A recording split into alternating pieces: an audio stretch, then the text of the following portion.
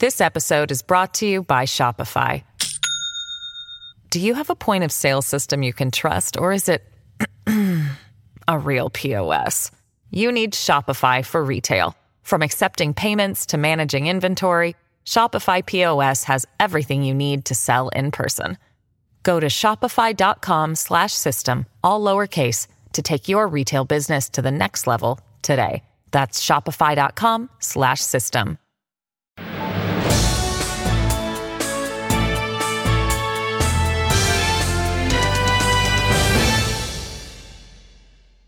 Welcome, everyone, to another edition of Fake News Friday, finding our way through the blizzard of lies that so often is heaped upon us by politicians and the mainstream media alike. I am Andrew Lawton. It is Friday, October 28th, and I'm joined, as always, by Harrison Faulkner, who you can normally catch on Ratioed. And Harrison has been dutifully and diligently watching the Public Order Emergency Commission hearings all week, as have I, and you're still awake. You've managed to survive to Friday. It's been difficult. I mean, I think you touched on your show yesterday or Wednesday, what day it was, that, you know, this has been, there are parts of it that are extremely exciting, and then there are parts of it that are just so dull, so difficult to get through, and I feel like they're kind of, at a lot of times, they're trying to muddy the waters and slow things down, but it's been, you know what, it's been really eye-opening, and I think there's some reporting that we're gonna talk about on the show today that just shows you where the different sides of the media are coming from this, and where the narratives are coming at, and what people are trying to do. It's really, at one side is trying to get to the bottom of the Emergencies Act, and then a bunch of other sides of this are trying to just cover for their clients, right? Trying to make sure that they can clean their hands of this mess and try and pin the blame on somebody else. But all that is to say that on the show, it's sometimes difficult, Andrew, to find great examples of fake news. And then sometimes, some weeks, we get literal fake news, like actual just fake reporting into our hands that just land to us, and we all of a sudden have a full show full of actual examples of fake news. Not that other shows aren't fully fake news, but this one's pretty good. I've never seen actually this many examples of just straight up fake news, quite literally fake news. So excited to get into it. Yeah, let's get into it. And first off, let me congratulate the new mayor-elect of Winnipeg, Mr. Glenn Murray. What's that? Glenn Murray isn't the mayor of Winnipeg. No. Okay. Scott Gillingham. Okay. That's not what CTV said. No. CTV was very clear. Glenn Murray had been elected mayor of Winnipeg in Wednesday night's election. They declared it. They said that he was the victor. It was all done. They were popping champagne corks. And if you looked at the results, it looked pretty close. Not something you'd want to necessarily be calling that early. Then CTV, of course, ends up deleting it and says, CTV News has deleted a previous tweet saying Glenn Murray was declared elected by the CTV News decision desk. The desk is now revisiting the numbers. As more polls come in, as of now, CTV News is not declaring a mayoral winner in Winnipeg. So this wasn't just an erroneous tweet. It wasn't just like the Jerry Lee Lewis obituary that they just like accidentally published before they should have. No, this was one where their decision desk, whatever that is at CTV Winnipeg, had decided that he had won and was very far off the mark there. So it was literal fake news. You're right. No, well, and I have to say, when I was watching this unfold, I had a little bit of sympathy because I didn't fully, I thought it might have been an error. Like, I thought, you know, here's a little secret for people who don't know this. Of course, this is the truth. A lot of these articles are pre-written before the actual results are out, so you can get stuff up when it happens. And so I thought, at the moment, I thought, oh, you know, this is a bad mistake from some junior editor somewhere. Yeah, they CTV just hit publish like a few minutes too early, right? Or something. But then they put the tweet up, Andrew. So they published the article, and then they put the tweet up as well, basically making it seem as though to the poor Glenn Murray camp, who had their fleeting moment of Glenn Murray's mayoralty of Winnipeg was short, but it ended very quickly, right? It ended quickly on that same night because he had won, but then he had lost because CTV just made a big error there. And I think there was talk about how this had happened, I think, in Quebec City previously, or another Quebec city, where the news covering the event called the wrong winner and then had to pull it back and then figure it all out. But I'm just trying to figure out, How are these decision makers getting this stuff wrong, Andrew? How are they making this point where they call a winner and then they have enough, it's close enough for it to keep going and it goes to somebody else? That's a big time error there, and it's not just an error by a junior editor. They published the article, then they put the tweet up after just to rub salt in their own wound, I guess. I'm not sure what was going on over there at CTV the cable Winnipeg. news outlets have people that are experts in statistics and mathematics and people that know the political histories, and they're comparing county demographics to past election results. And when they make a decision that, Joe Biden has won Iowa or something, they're doing it with all of that. And it's not to say they don't get it wrong sometimes. I know in the last election, there was a lot of controversy about Fox calling Arizona for Biden, even though that ended up being right ultimately. But I don't know, and with all due respect to the people of Winnipeg and CTV Winnipeg, I don't know how sophisticated the decision desk is at Winnipeg. I don't know if CTV Winnipeg's decision desk has all of the quants with their numbers, or if it's just like a guy named Joe who just kind of looks and says, yeah, that looks like a Murray. That looks like a Murray win. So I think that's the big challenge here. But a lot was hinging on him. A lot was hinging, or her. A lot was hinging on that person at the decision desk, and they fell short of expectations. Maybe, Andrew, it was one of those things where the guy making the counting, doing the counting for CTV News, had some plans later in the evening. It was getting later than he had wanted. Things had been pushed back. He thought, I'm just done tonight. I'm just going to call it. Pack up my things. I don't want to do overtime. I'm heading home. Murray's in the lead right now. Yep, Murray's the winner. I really hope I didn't call this wrong. It would really be Peace out. bad. I'm out. He's doing the George Costanza thing. I'm out. Yeah, exactly. And then turns out, they called the race wrong. So an example of straight fake news. You got it. It's just perfect fodder for the show. And like I said, it doesn't come around that often. You have to say they're not this bad, right? But when it does happen, it deserves mockery, and that's a big error there. It's not just a little error by somebody, a junior journalist at CTV News Winnipeg. No, that's a full on missed call. So Scott Gillingham is the mayor of Winnipeg, and Glenn Murray is desperately trying to put corks back in champagne bottles so he can get the refund at the local liquor store there. Let's move one province east from Manitoba to Ontario, where some of you are looking at your map trying to fact check me just now. I know that. Yeah, I know my Ontario-Manitoba geography, sadly.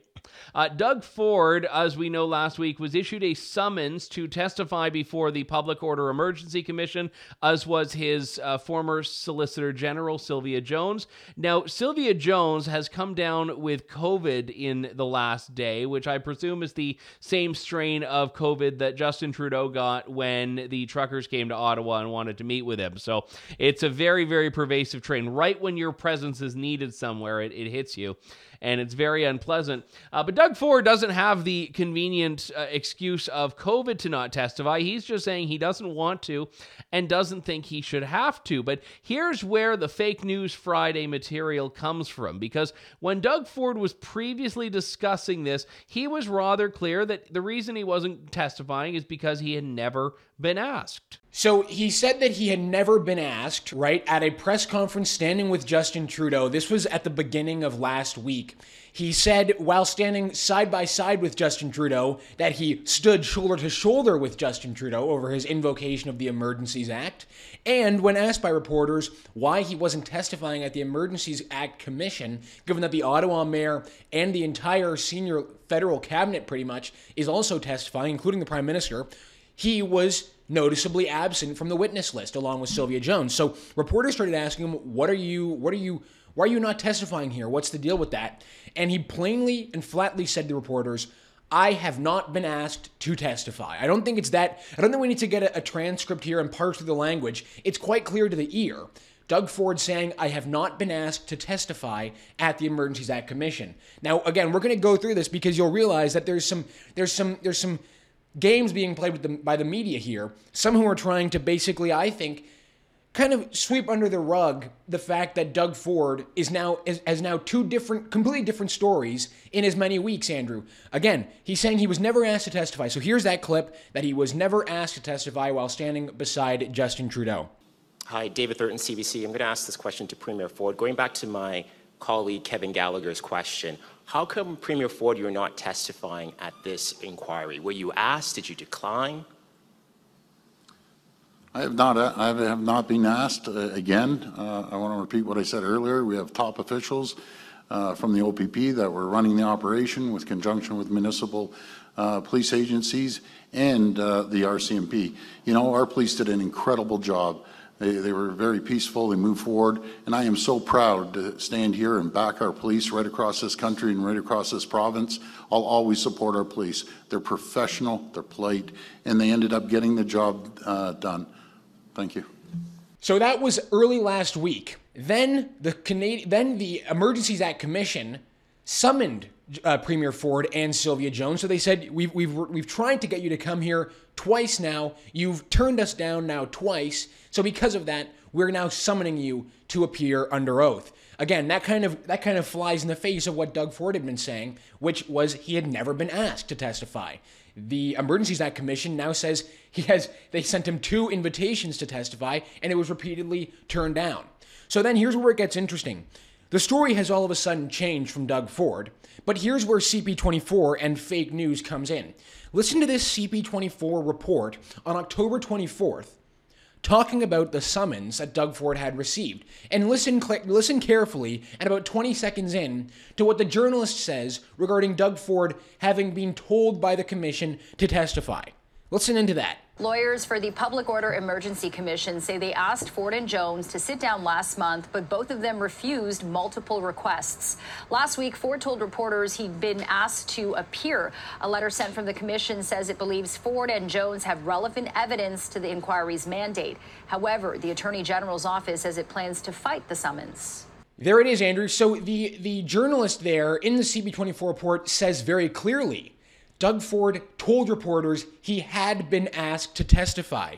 Now, we can go back to the other clip and we can listen to that bit one more time. I'm pretty sure the Premier says, I was never asked to testify by the Emergencies Act Commission. So there it is, Andrew. I'm trying to figure out what's right and what's wrong here. How could CP24 tell people in Toronto and their audience that Doug Ford told reporters he had been asked to testify? He clearly said he didn't. I mean, again, this is another example of straight fake news, and it's kind of gone under the radar because it's just one little slip of a word in a 2-second clip on CB24. But these things matter to me, and I think it deserves to be called out. It's the old Groucho Marx thing that CP24 is now appropriated as its slogan. Who are you going to believe, us or your lying eyes? So it doesn't matter what you saw and heard yourself from Doug Ford. We're telling you, no. He said he was invited. It's all good. And look, mistakes happen. Accidents happen. You ideally make a correction and move on. But I think in general, there's a bigger issue right now in the media not really holding Doug Ford's feet to the fire on this. And this is a guy who I think has been sucking up to Justin Trudeau, who's been sucking up to the mainstream media. And right now, maybe I'm just in my own little echo chamber here, but I've been looking and I'm not seeing the anger from the media. I'm not seeing the outrage. I'm not even seeing I'm not even seeing much of the questioning of him at those opportunities where the press can put questions to Doug Ford about it. It seems like he took the right position and now he's getting a pass. Is very strange to me, again, and just in regards to the Sylvia Jones excuse, I'm just checking my calendar, and it appears, Andrew, that I have COVID next week, which is going to be very convenient for me, so I can take some much-needed time off myself. But again, you said that Ford won't have that excuse. I don't think he will be able to use that. And like you said, the media are not calling him out for blatantly telling them something that isn't the case, for trying to go with a line that is just not true. It's strange to me that in a different time, Doug Ford would be raked over the coals for trying to get away with this from the media. But we're in this strange time right now where Doug Ford seems to be getting a pass from the media. The Ontario NDP in the legislature are trying to do their best to hold his feet to the fire, but it seems they're the only people that are doing this right now. I do have to say, I saw on Wednesday night a great rant from Breakfast Television co-host Sid Sixero, who usually has some pretty good takes I consider him to be pretty much down the line on a lot of this stuff. He's an equal opportunity slanderer, which I actually appreciate in politics. He goes after everyone, and he actually put Ford right in his place and made it very clear that you can't just get away with saying one thing one week and then the exact opposite the next. There's a word for that, and he used that word, which I think is appropriate because it's time that Doug Ford gets called out for this. I don't understand what he's running for, what he's running from, and why he's refusing to testify. It seems and looks very shady, and it doesn't make him look like he's like he's some total neutral player in this all. It looks like he has something to hide. This episode is brought to you by Shopify. Do you have a point of sale system you can trust, or is it a real POS? You need Shopify for retail. From accepting payments to managing inventory, Shopify POS has everything you need to sell in person. Go to shopify.com/system, all lowercase, to take your retail business to the next level today. That's shopify.com/system. No, yeah, I'd agree very much with that. This is a bit of a weird topic because it goes back to when I can't remember if we did it on this show a couple of weeks ago or if it was just on my show or if it was just on Twitter or if I dreamed the whole thing. But it'll be a story that's a couple of weeks old now, which is the somehow losing the ability to speak English under oath when you've been testifying under oath in English for several hours and using words like specificity and microaggression. That was Ottawa City Councillor Matthew Fleury. But sometimes the opinion columnists are a little bit late to the party here. I am myself a victim of that. It'll take me a while to write a column, and by the time I publish it, other people have moved on, but I think it's still relevant. In this particular case, the Toronto Star, in a piece on the 26th, so that was Wednesday of this week, took aim at Francophobia at the Emergencies Act inquiry. It was a piece contributed by Isabelle Bourgault-Tassé, which I believe is an Irish-Chinese name, if memory serves. But Isabelle Bourgault-Tassé says that Francophonie meets Francophobia at the Emergencies Act inquiry. And she says, English is always first, the French follows, my tongue is put in its place, disquieting absence of the First Nations, Inuit, and Métis languages, manifestations of Canada's troubling linguistic pecking order, emblematic of the country's colonial history. Man, in diverse woke bingo, that one just got a straight line, a box, the four corners, diagonal line, everything. And what I find interesting about this, and the column just goes on to talk about, Matthew Fleury's Francophone, Anglophone distinction and all of that. But it's of all the things you take from that, we made fun of the language thing, but it wasn't actually the central thesis of the Public Order Emergency Commission's work. It's that, you just have to be really looking for a grievance if you've been watching the, 11, 12 days of testimony now, and that's the one thing you've taken from it is they're Francophobes. It's very easy, I think, sometimes if you're really plugged into the day-to-day news and it's your job to read too much into things. And I think all of us at certain points fall victim to that, just overanalyzing things and reading too deep into them. The reality is, as we all know, Matthew Fleury just miraculously forgot how to speak English when he was put in his place and asked to define a word that he had accused truckers of committing microaggressions multiple times. The second he was asked to define that, he breaks out the whole "I'm Francophone" for the first time, I should say, in the hearing. The only time he broke that out was when he was being cross-examined by Brendan Miller, the convoy lawyer. So very, very, very creative excuse to just decide, actually, I'm not going to be able to speak in English for this one section, and I'm going to go back to speaking English just fine, without an accent, without a problem, right after I'm done being questioned by someone I don't like. And that's really what this is all about. And the article itself is so absurd, Andrew. You talked about the woke bingo card, the fact that, it will be an instant win. Those aren't even all the sort of fake words they're putting into this article. There's one here, Anglo-normativity, which I haven't heard before. It's like this idea, I guess it's becoming too normal, Andrew, to speak English in Canada. Last time I checked, I think English is the dominant language spoken in Canada by quite a significant ways. So I guess in that instance, Canada is far too Anglo-normative. And I guess the point of this whole article is to basically say that we speak too much English in this country, and it's not right. At the beginning, this writer says that along with the fact that English is always first and French follows, it's in tandem with the curious, disquieting absence of First Nations, Inuit, and Métis languages. And I'm just trying to figure this out, Andrew. Like, is this article trying to basically tell us that we need to have Inuit, Métis, and First Nations languages in government documents, in more public places? Like, is that going to help us better understand things that are going on? I'm very confused about all this. And the reality is, you don't always have to defend people for, absurd things that they're doing that are obviously absurd. I think it would be the average position for anyone who hears this will say, that's ridiculous. This guy sounds like he's just bitter and trying to avoid answering questions. We don't need to have some great big francophone, anglophone debate over this. It's clear that Matthew Fleur was obviously playing around, trying to mess around, and he got called out for it by Miller, who rightly said if he was asked to speak French, he reintroduced himself as Je m'appelle Brendan. The perfect response, in my opinion, Andrew, to such a ridiculous thing to try and pull like that, as if no one was really paying attention. Yeah, a lot. I mean, look, the grievance is that, and I believe the writer is a Franco-Ontarian, in which she's even more of a linguistic minority than being a Quebecois French speaker. But the reality is, we can say we're an officially bilingual country, but functionally, English is the language of this country. It would be very difficult for you to get by speaking only French, and even then, you can probably get away with it if you have certain jobs in Quebec where you can just pretend you don't speak English, which I'm convinced is what all of the Quebec civil servants I've encountered are doing.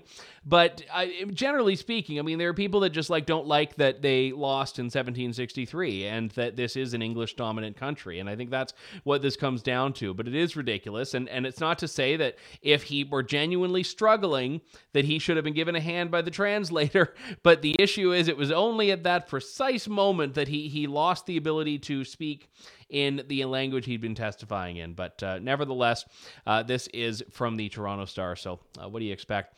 I think that was a lighter note, but we always tend to end on lighter notes. What else do we have coming up? So we're talking about CP24 to end off the show this week. We had a great example of CP24 being, pushing fake news, but we're not done just yet. We've got one more story, and it's worth just reading the headline of this story so you can understand where CP24 is coming from. The headline reads, Mountie wears thin blue line patch while escorting man convicted of hate crime. So again, the story could be about the man convicted of hate crime, what he did wrong, and trying to understand that, as that's usually the story, not usually the patch that the officer was wearing who escorted the man. But nonetheless, this is CP24 coming in to give us the real hard-hitting news, Andrew. The Mountie wearing a thin blue line patch while escorting the man convicted of hate crime. And this writes, the officer displayed a thin blue line patch on the left side of his hat Thursday as he transferred the Travis patron back to jail from Court's King Bench in Estevan. And then the story says, the symbol has been associated with white nationalist movements, was recently worn by a Saskatchewan Mountie while escorting an inmate who had just been sentenced for hate speech. You could almost know exactly where this story was headed, right? When it was talking about the patch that the officer was wearing, you just know it's actually going to be about the thin blue line being connected with white nationalist movements. Of course it was. And here's the thing, the whole story is based on this idea that you're supposed to read this and assume that the thin blue line patch is problematic, as they say, that you're supposed to look at it and see that it must be hateful or white supremacist, and hence the justification. And the funny thing is, even the expert they cite, who is this woman that will be cited in any story about hate groups and radical groups in Canada, Barbara Perry, director of the so-called Centre for Hate, Bias and Extremism at Ontario Tech University. Barbara Perry doesn't even say it's hateful. She's like, well, the symbol is purposely ambiguous, so it could be bad, it could be good, you never know. And the RCMP, they're saying, yeah, we'll look and we'll re-educate everyone on the uniform and dress manual and the implications the thin blue line may have. The thin blue line has nothing to do with radicalism, nothing to do with hate. It refers to this idea of policing as being the line that keeps society from defending into violent chaos. I'm quoting that directly. For police officers, it's generally something they just take as a point of pride, that they are part of this blue line that serves society. Oftentimes, people use the term blue line in a derisive way, as far as police only supporting police and not wanting to criticize each other. But generally speaking, there's nothing hateful about that patch. Now, I know nothing about the officer. Maybe the officer is like a, ethnic minority, racial minority, LGBT, woke, diverse person. Maybe he is a white supremacist. I have no idea and I don't care, but the patch itself is irrelevant and redundant, and the CP24 article is trying to make it out to be some smoking gun of hatred, which I just find absurd. No, and God forbid the officers want to, show some solidarity with their fellow officers, have some pride in the job they do, which is one that we need them to do, which is to protect us. I mean, we should never let them be proud of that, Andrew. That's such a bad thing. And it goes even further. The RCMP in this article basically write this groveling, apology about the thin blue line patch worn by one of their officers. And in this, the RCMP are quoted as saying, "The photos bring forth a good opportunity for senior management, including the Saskatchewan RCMP Sergeant Major, to re-educate individuals on the RCMP's uniform and dress manual and the implications the thin blue line may have to segments of the community we serve." There it is. We have to re-educate our officers because they dared, Andrew, to show some solidarity with their fellow officers and have some pride in the job they take to keep us safe. I mean, what strange times we're living in, and how could this be the story of the article? How could this be the story in the article? Yeah, Patch Politics, the newest product of CP24. That does it for today. We'll have lots more next week here on Fake News Friday, also on Ratioed, on the Andrew Lawton Show, the Rupa Subramanya Show, Reality Check, Alberta Roundup, all sorts of programs, and I hope you will tune into them and check out tnc.news. Joined by Harrison Faulkner, I'm Andrew Lawton. Have a great weekend, everyone.